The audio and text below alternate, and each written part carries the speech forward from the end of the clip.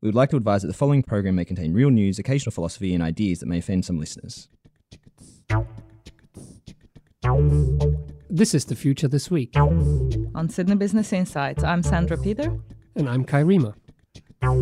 Every week we get together and look at the news of the week. We discuss technology, the future of business, The weird and the wonderful. and things that change the world. Okay, let's start. Let's start. Today on The Future This Week, a food Christmas special with coffee, chickens, and a fake food future. I'm Sandra Peter. I'm the director of Sydney Business Insights. I'm Kai Riemer, professor at the Business School and leader of the Digital Disruption Research Group.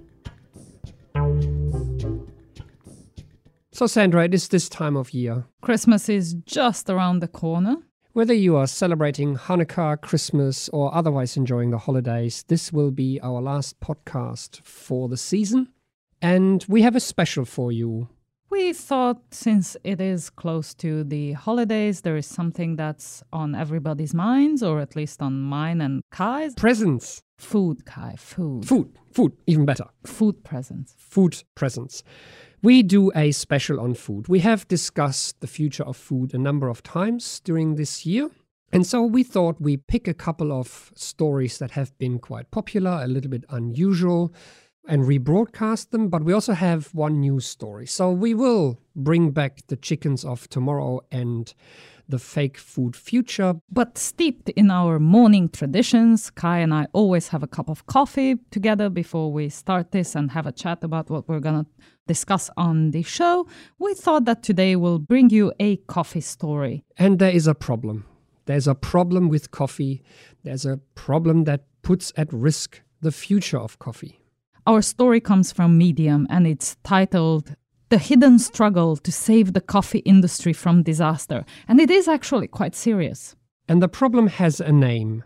The coffee growers in South America call it La Roja, the red rust, which is a fungus that has inflicted over $1 billion worth of damage the last time it hit in Latin America, leading not only to economic ruin for many farmers whose entire livelihood depends on coffee, but also actually helping trigger the migrant crisis of which we see the effects even now of people whose entire livelihoods have been destroyed, who are looking for a better life.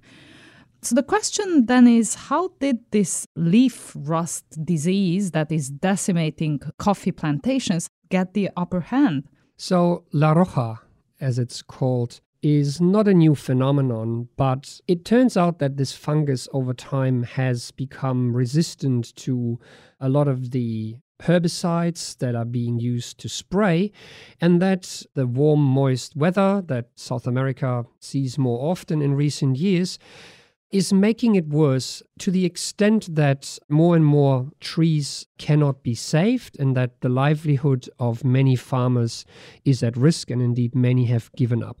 So this puts at risk coffee as we know it. And we're talking here about coffee Arabica, of course. So around the world we have basically two types of coffee, Robusta and Arabica. Robusta, as the name says it, is pretty much a hardy, vigorous plant that is a very low-maintenance tree that stands up to any pests and diseases, but produces a very harsh type of coffee, and mostly that's used for instant coffees or for the dollar coffees that you might get at a gas station. It's sometimes mixed with Arabica and then used in sort of mass-produced coffee, but not what you would find in a decent coffee shop. But what we have every morning and what many of us enjoy in our espressos or our lattes or our cappuccinos, venti, frappuccinos are Arabica. And that is more than half the production of coffee worldwide. And this plant is actually very tricky and very finicky. And what we found out in these articles was something that we had no idea. The fact that this particular plant that produces the smooth, interesting flavor profiles that we like to taste comes from a very, very small number of coffee beans that came from Ethiopia a very, very long time ago. So the article says that as a result, Arabica only uses a fraction of the species' total genome. It lacks the genetic vigor it needs to adapt to climate shocks such as drought, heat, flooding, and leaf rust. So the article charts for us the history of how all of this came about. Turns out coffee, which became a very valuable trading commodity for the Ottoman Turks back in the 16th century and then up to the 17th century. And we're reminded of the coffee house movements in Europe that stemmed on the back of this trade. Extremely valuable commodity that they went to great lengths to prevent from leaving their territory. So coffee trees and coffee beans were protected, and people went to great lengths to make sure that no one else had access to them. And it turns out that, as the story goes, back in the 17th century, an Indian pilgrim managed to smuggle 7 Arabica beans, that's 7 beans, out of Yemen by taping them to his stomach. At the same time, the Dutch somehow seem to have managed to sneak out one whole tree. But those plants that originate from this one tree from the Dutch and those 7 beans provide the entire genetic basis of all of the Arabica trees currently in use worldwide. And herein lies the problem. Making use of such a low diversity for all of the trees that we have now in existence around the world also makes for a very low resistance to pests, diseases, or ability to adapt. Now, the problem with leaf rust has been recognized about 15, 16 years ago, but it is a wicked one to solve, and it is partly aggravated by a byproduct of the way in which coffee is grown. Unlike many other crops that are being grown in Western countries, such as rice or peanuts or others, there is very little funding that goes into research and innovation around coffee, to the extent that it's been called an orphan crop. For example, there's only 40 breeders globally that engage in breeding coffee plants. And at the time when the problem was first recognized, there wasn't really any research being done because coffee was only grown in poor countries, then exported and purchased by the West and sold in Western countries, of course. But as a result, not much research was available and had to be built over the past few years. So since 2011, when the really big industry players, roasters, distributors, importers, alongside researchers, venture capitalists, farmers, got together at Texas University and established the World Coffee Research Organization, a large nonprofit, which has since established a research program to instill more genetic variety into the Arabica crop. So the idea is to use cutting-edge DNA sequencing technology, map genomes, and then figure out how you can speed up breeding efforts to create trees that are likely to produce interesting mates and then result in a greater breadth of genetic diversity that maybe can save the Arabica crops around the world. Now, how do you go about this? So the researchers at the time were faced with an interesting problem. Most of the Arabica plants that exist in the wild are still located in Ethiopia, a country which wasn't keen to give any Western researcher access to just harvest trees in the wild to then commercialize. And so how do you go about doing this? Now, lucky enough, it turns out that in Costa Rica, there is what is in the article euphemistically called a gene bank of Arabica trees. Now, this gene bank basically consists of a field of wild growing trees which originate from a small period in the 1960s where people were allowed to export trees from Ethiopia and are now the basis on which this research is being carried out. And so in the last 3 years, scientists have, through genome mapping and careful selection of genes that would improve the genetic makeup of the Arabica plant, created 50 new hybrids that are now being propagated and tested in terms of their adaptability to different climates, their taste, their robustness, to hopefully by 2025 have a new species of coffee ready for rollout to the world.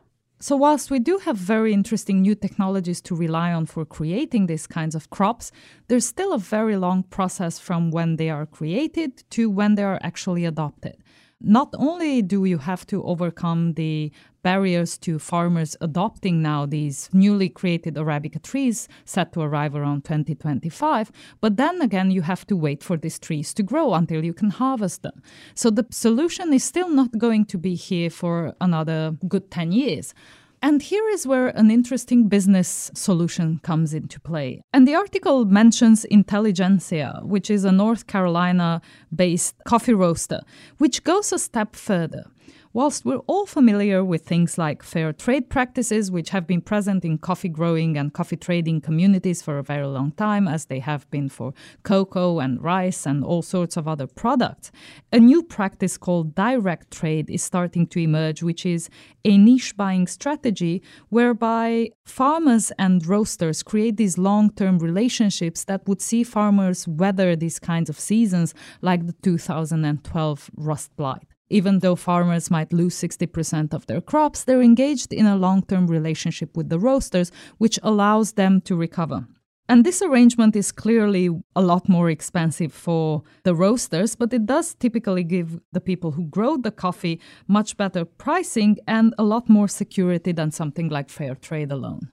So while there are solutions on the horizon to avert the impending coffee crisis, what is interesting to me is how little innovation and awareness for this problem has existed in the past decades, really, which goes to the heart of how the economic system often works in a very short-term way when things are going well, based on exploitation of assets, with no need for engaging in the kind of exploratory or innovative practices that you need in the face of disruption. And indeed, this disease, the resistance to herbicides in combination with climate change, has brought about this disruption to the coffee growing industry, which has finally brought to the fore the risk that is posed by the gene pool in those coffee plants and has spurred this new wave of innovation, which hopefully will ensure that we have our good cup of coffee after the heavy Christmas lunches that we're all going to have in the years to come.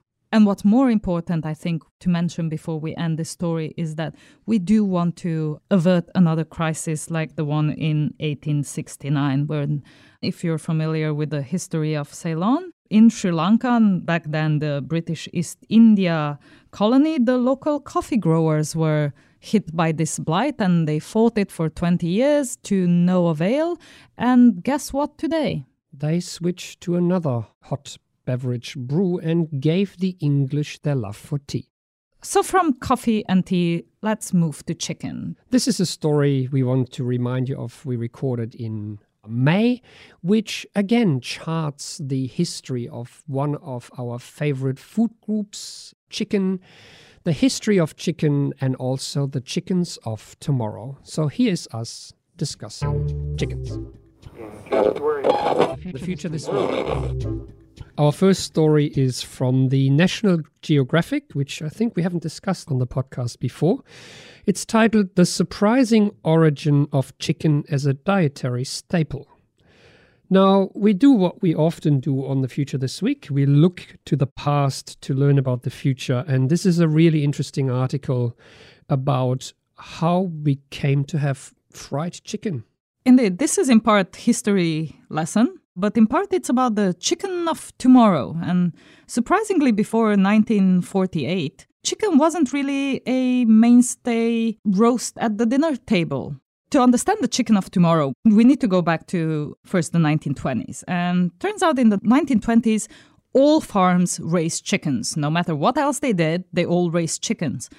But a quick look at the aptly named American Poultry Journal of January 1921 reveals that there were hundreds and thousands of chicken varieties from around the world. You just want to read out some of the names, do you? Yes, the journal had about 6 pages of small type classified ads featuring chicken names with wonderful things such as single comb Anconas, silver Wyandottes. We have a silver-laced Wyandotte at home. We also got an Australope and a Plymouth Rock, and they're beautiful chickens. But do you have brown leghorns? Do you have black Langshans? Do you have light Brahmas? Do you have Sicilian buttercups or golden campines? Do you have silver-grey Dorkins or silver-spangled Hamburgs, malted Houdans or mahogany Orloffs? No, we don't, but outing myself here as a bit of a chook person, I do actually know what some of them look like. And it turns out they look nothing like the chickens we have today. They're really small chickens, very fancy-looking small chickens. And turns out the point of chickens used to be just eggs. Birds were only slaughtered and eaten after they had outlived their lives as egg layers. And while this way of keeping chickens is experiencing a bit of a comeback in Australian backyards, we want to talk about how chickens became an industry. So this is about the business of chickens and the future of chickens, and food more generally. So let's see what happened back in the day around the Second World War. As we mentioned before, there were hundreds and thousands of breeds of chicken, and they were quite different. Each of them was adapted to whatever the conditions were where they lived, whether it was wet or dry or humid or arid around where they lived. And they were chosen mainly for eggs. And it turns out using them for eggs was actually a really good strategy during the Great Depression and the Second World War, as it could maximize the protein you could get out of a chicken without actually killing it. And the competition wasn't that intense because beef and pork were rationed during that period. So eggs seemed like a really good investment strategy.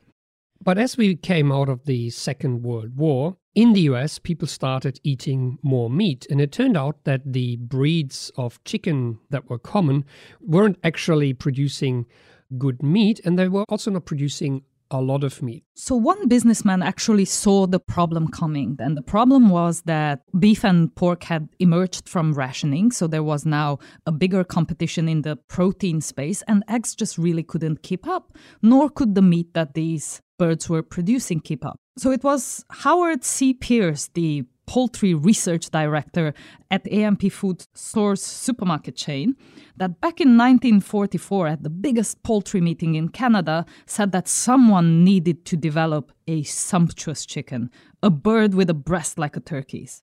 By the next year, this had started the most extraordinary undertaking and was called the Chicken of Tomorrow. It was organized by the U.S. Department of Agriculture, together with about 55 other national organizations. These were scientists and bureaucrats on loan from government agencies. They were chicken producers. They were land-grant colleges, hundreds of farmers, hundreds of volunteers from across the U.S. that spent the next few years developing this chicken of tomorrow. So this contest came to a head in 1948 when 40 chicken breeders submitted 720 eggs each to a hatchery on Maryland's eastern shore, where they were hatched, and about 400 chickens were then submitted for judging. And what they were trying to find is, as the Saturday Evening Post put it, one bird chunky enough for the whole family, a chicken with breast meat so thick you could carve it into steaks, with drumsticks that contain a minimum of bone buried in layers of juicy dark meat, all costing less instead of more. And they actually did find this bird. So the long and short of it is that two birds emerged victorious. The runner-up submitted by the Salio family, a purebred white Plymouth Rock, and the winner submitted by Charles Ventris from California, a red-feathered hybrid crafted out of New Hampshire, which was the most popular meat bird on the East Coast, and a California strain of Cornish. And this was significant because up to that point, hybrid breeds were largely discredited in the industry, and purebreds were usually superior in outdoor free living conditions. But it turns out that from this moment on, hybrid breeds were actually ruling the industry, with the Salio family soon after also abandoning their purebred for another hybrid. And those two families grew into the two largest companies producing chickens, both on the back of hybrids that were crossbred and improved upon in the years after. And this is really significant because the winners of the Chicken of Tomorrow did a lot more than create new types of chickens. They had managed to wipe out purebreds from commercial use, and these chickens had been used for hundreds of years in commercial use, and they managed to recreate the chicken industry altogether. Which raises the question, what was Kentucky doing before fried chicken? And we actually looked it up. So Colonel Sanders started his Sanders Court and Cafe in the 1930s, but it stayed a single restaurant that revolved around different food groups until the 1950s. And it was only in 1952 that Colonel Sanders actually opened the first franchise restaurant. So the growth of Kentucky Fried Chicken and KFC came on the back of chickens becoming an industry in the decade before that. Interesting fun fact on the future this week. I was going to say they probably had Kentucky Fried Eggs before they had Kentucky Fried Chicken, but there you go. You know that they have almost 21,000 restaurants these days. And that's the point of the Chicken of Tomorrow. That is how they recreated the industry. The 21,000 restaurants all sell the same chicken. And these chickens and the genetic cocktail behind them is owned by only 2 companies in the world. What these early producers of the Chicken of Tomorrow managed to do is to create really complex crosses. So they made sure that the chickens that they produced could not be reproduced outside their companies. So if you were a farmer and had bought one of these new hybrid chickens and tried to mate them on your own property with other chickens, the birds that you would get would not be true to the breed that you had bought. Which would not show the same kind of properties that you would want in the bird. So they would over time degrade. So what farmers then had to do is go back to the company and buy the eggs to hatch the chickens. So every time you wanted to start a new line of chickens, you had to buy new chickens, pretty much the same way you would buy hybrid soybeans or hybrid corn. And in a remarkably short span of time after the Second World War, chickens turned into intellectual property. And the article puts it beautifully. The open source birds that had populated millions of farmyards and back gardens for thousands of years became an ingredient in proprietary intellectual property. And that's the point that we want to make. Chicken meat had turned into a trade secret. So even if you remove patent protection, even if you remove formal intellectual property rights, because of the complexity built into these chickens, you just couldn't reproduce the chickens yourself. And the same thing is happening today. We started a conversation around lab-grown meat on The Future this week. We talked about fake milk and a few other products and lab-grown hamburger patties. And this conversation is increasingly going mainstream. When we first talked about this, we talked fake milk, as in soy milk. Recently, we hear milk protein that is being produced from genetically modified yeast. And while this was first reported in the tech media, and we reported on an article in Wired magazine, just this week, an article in The Guardian is laying out the whole complexity of this emerging new agri-tech industry, which ranges from reproducing milk, reproducing various forms of meat, taking on the challenge of reproducing egg whites, but essentially building methods to produce products that genetically replicate the real deal, but doing it in the laboratory. And the 1948 Chicken of Tomorrow actually has really important lessons for what we're seeing happening in the industry today. Lab-grown meat is also becoming an intellectual property question. And we're seeing companies like Tyson Foods, who is the world's second largest food processor, and who incidentally also started around the Second World War with chickens, which were not rationed like beef and pork was. And they've started to invest in clean meat. At the end of January this year, Tyson Foods invested in Memphis Meats. And Memphis Meats is one of the companies that produces cell-cultured meat. And Tyson Foods has started to rebrand itself as a protein company rather than a meat company. But along the same arguments that there will be a couple of companies that will own the IP to the new lab-grown meat in a similar way that they owned the IP for the chickens, which gave them a competitive advantage for over 50 years. So we've previously discussed that one of the motivations around creating fake meat or clean meat or lab meat, depending on how you look at it, is the environmental impact of feeding a growing world population with traditional methods, because cattle herds turn out to be quite destructive to the environment, and we can tell a story about this here in Australia, but they also contribute to a significant extent to greenhouse gas production and climate change. And so the promise is that by perfecting and improving on current lab methodologies, we can actually produce laboratory meat, protein, and other products at scale, and therefore reducing the environmental impact and feeding a growing population. But the question that emerges now is who is going to own that intellectual property, and will the technology that will solve these problems be in the hand of just a few or even one or two large tech companies? Or meat companies for that matter. So what we've seen with Tyson Foods, who is the world's second largest food processor, we're also seeing, for instance, with the PHW Group. Also this January, the third largest poultry producer in Europe announced that it was partnering with Supermeat. That is an Israeli clean meat company similar to Memphis Meats. So we're seeing many of these large food producers moving very early on into this space, even before we have managed to perfect the technology that will allow us to do this at scale. But with significant investments from the players in the meat industry, there is a real chance for this to move forward a lot faster. So while a lot of startup companies are active in this space, working on these technologies, it is significant who is investing in those companies and who emerge as potential buyers of these technologies once the startups prove that it can actually be done at scale and early hatching problems. See what I did here? I see what you did there. Such as coming up with a more efficient and cost-effective solution for growing meat cultures and the like have been developed. Exactly. Oh, enough with the yolks. Well, speaking of jokes, isn't it a tradition to read out Christmas cracker jokes on Christmas?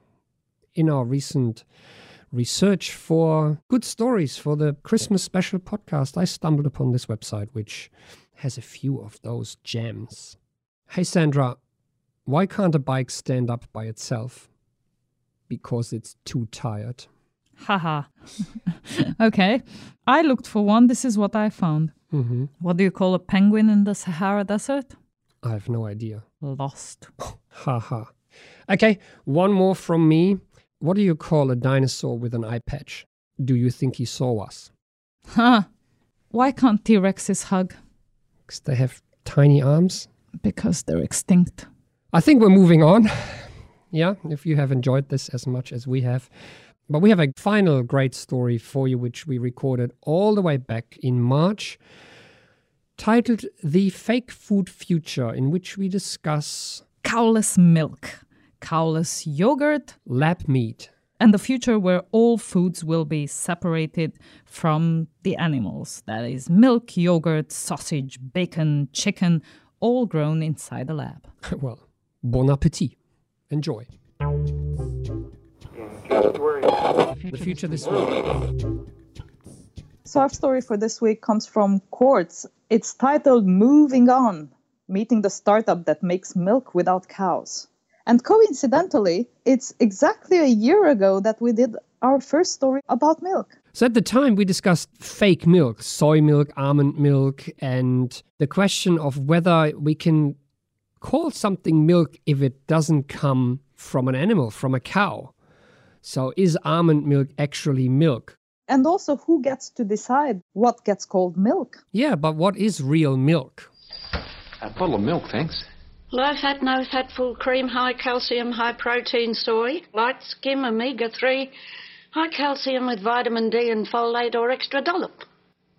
I just want milk that tastes like real milk. But this is different. Or is it? Exactly.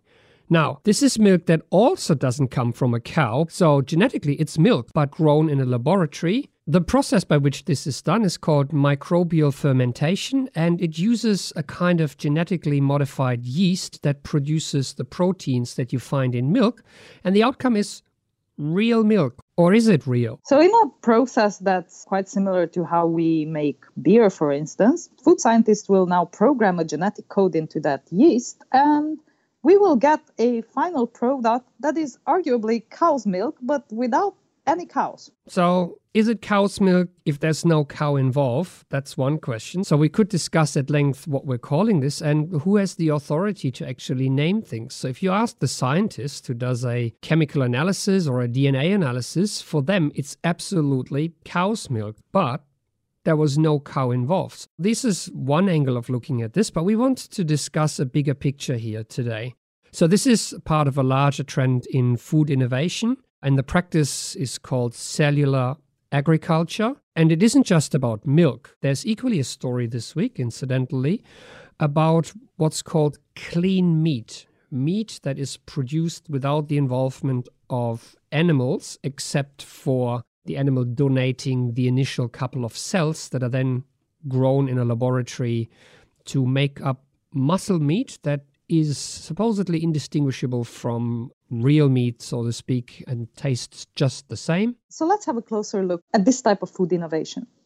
So first, this idea of the cultured meat really took off a few years ago, back in 2013, where a Dutch scientist, Mark Post, went on British television and for the first time cooked a lab-grown hamburger, arguably made from meat.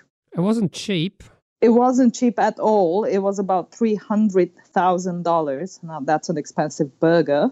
And it was paid for by an anonymous donor who later turned out to be Sergey Brin from Google. And since then, we've seen a few experiments, companies like Memphis Meats that attracted a lot of capital from people like Bill Gates and Richard Branson and Jack Welch and so on. The company that is in the article we're discussing today, Perfect Day, that's now raised millions of dollars and attracted a lot of talent to work on what is currently called a clean animal product, such as the milk or the meat in these experiments.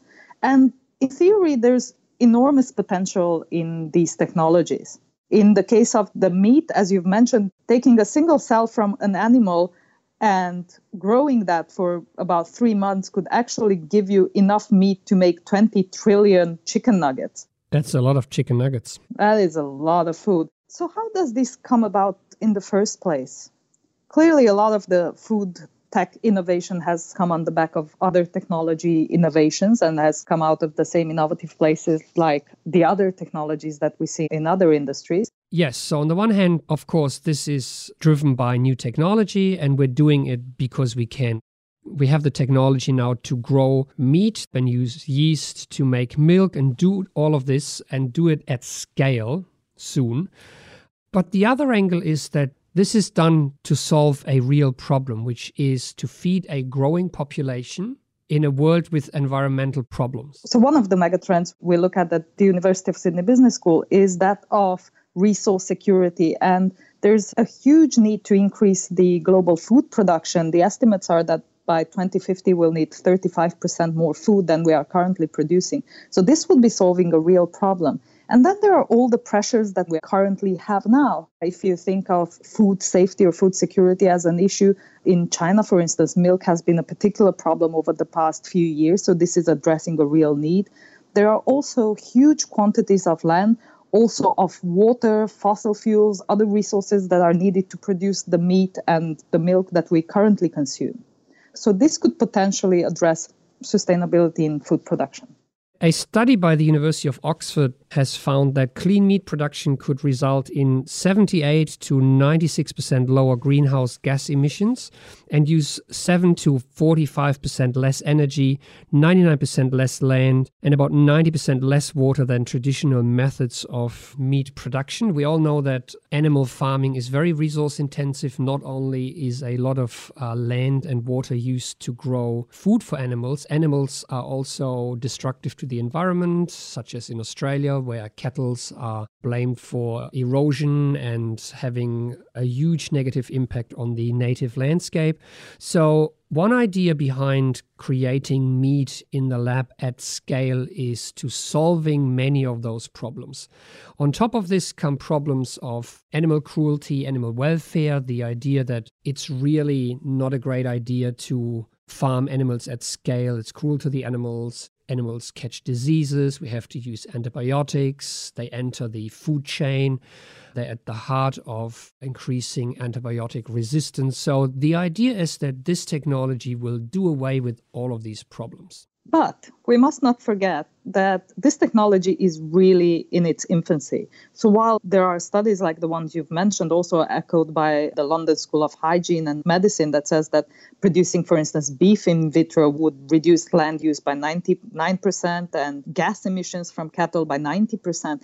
These are very dependent on how this meat is produced. So in this instance, they're looking at vats that are fed only by pond scum. And in this case, we would see those benefits. However, there are a number of other studies, such as one from Arizona State University that looks at, for instance, manufacturing chicken and the fact that if we are going to use conventional nutrients and things like glucose, we might end up using more energy and releasing more greenhouse gases than farming the traditional chickens. And the reason might be that we might need to heat those ingredients to a certain temperature to be able to multiply the cells.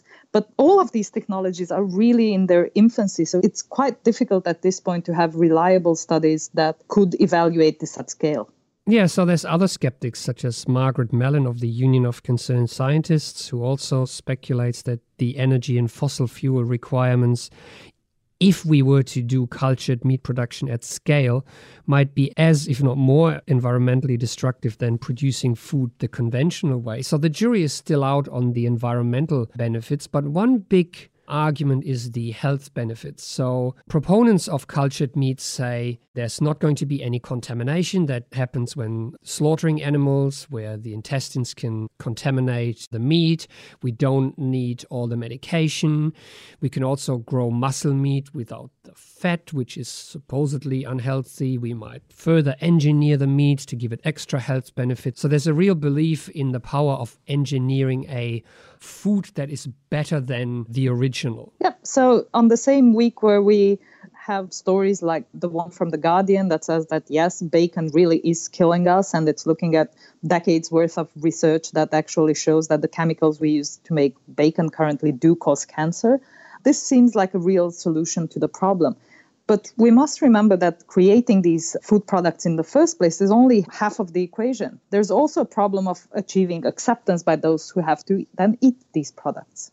Yeah, and my understanding is that they're just creating muscle cells. They can't actually artificially create bacon. And we love bacon. Everyone loves bacon. Everybody loves bacon. Although our sound editor, Megan, gives me a stare. I think Megan is a vegetarian. So, okay, not everyone loves bacon, but for those of us who love bacon, there's not going to be any artificial bacon as yet, and supposedly we shouldn't eat that anyway. But this is the bigger question. How do we feel about this, right? And so my natural reaction is this is just wrong. This is just unnatural. Why would I eat meat that is coming out of the laboratory, that's not coming from an animal? Whereas I, on the other hand, have absolutely no problem with yogurt made in a lab or with milk made in a lab for that matter. So it's going to be interesting to see how public conversations will shape our acceptance of it. For instance, MIT reported on a survey that about half of vegetarians would eat meat if it came from a lab and not from an animal. Yeah, so it opens up a whole new angle. Is meat that is coming out of the laboratory, is that actually meat? Is it okay? You know, if I'm an environmental vegetarian and I don't eat it because of the impact on the environment or animal cruelty, would meat from a laboratory be acceptable? Or how do we think about this? So this is still playing out. We've seen a change in consumer preferences where only about 4 years ago, if you asked people whether they would eat this, about 80% would say no. And as late as last year, about a third of people would be willing to eat and try this. And we've seen the efforts by some of these startups to actually introduce these lab-grown products to high-end restaurants first to achieve acceptance and to make that a little bit more prominent in the public sphere. Yeah, so this brings us back to bacon. If you think about bacon, there are a lot of cultural associations that we have with bacon. There's this idea of a comfort food, of a nice, warm breakfast, of where bacon comes from, of how you've shared bacon with your family. There are all these cultural associations that we have with our food. So it's not just about how you produce it and how you market it, but also with the whole culture. Yeah, so it's absolutely an identity issue. What we eat says a lot about who we are. but also how we do and how we grow our food says a lot about who we are. And that's the point I want to make. These things can change, and we know from past episodes of Disruptive Innovations that those changes are deep-rooted changes in identity and in worldview, and they are reasonably unpredictable. So it's very hard to foresee whether this is going to become a thing, but those changes are often very transformational. So we might say now, this is really unnatural, we don't want to eat this doesn't feel right, what does it say about us if we grow our meat in the laboratory? But let's put it that way. Our grandchildren might look back and ask of us, you were really growing at scale animals and then murdering them to eat them? That sounds cruel and disgusting, right?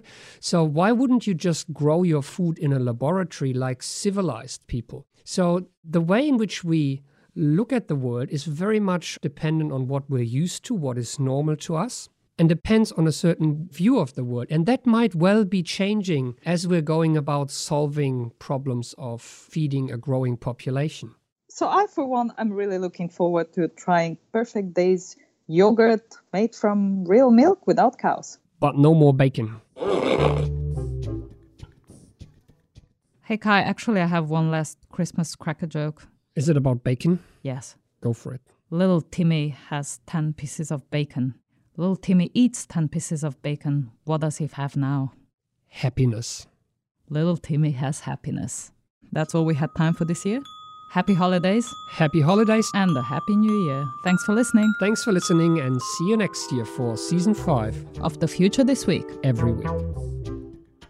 This was The Future This Week. Made possible by the Sydney Business Insights team and members of the Digital Disruption Research Group. And every week right here with us, our sound editor Megan Wedge, who makes us sound good. And keeps us honest. Our theme music was composed and played live on a set of garden hoses by Lindsay Pollack. You can subscribe to this podcast on iTunes, Stitcher, Spotify, YouTube, SoundCloud, or wherever you get your podcasts. You can follow us online on Flipboard, Twitter, or sbi.sydney.edu.au. If you have any news that you want us to discuss, please send them to sbi@sydney.edu.au.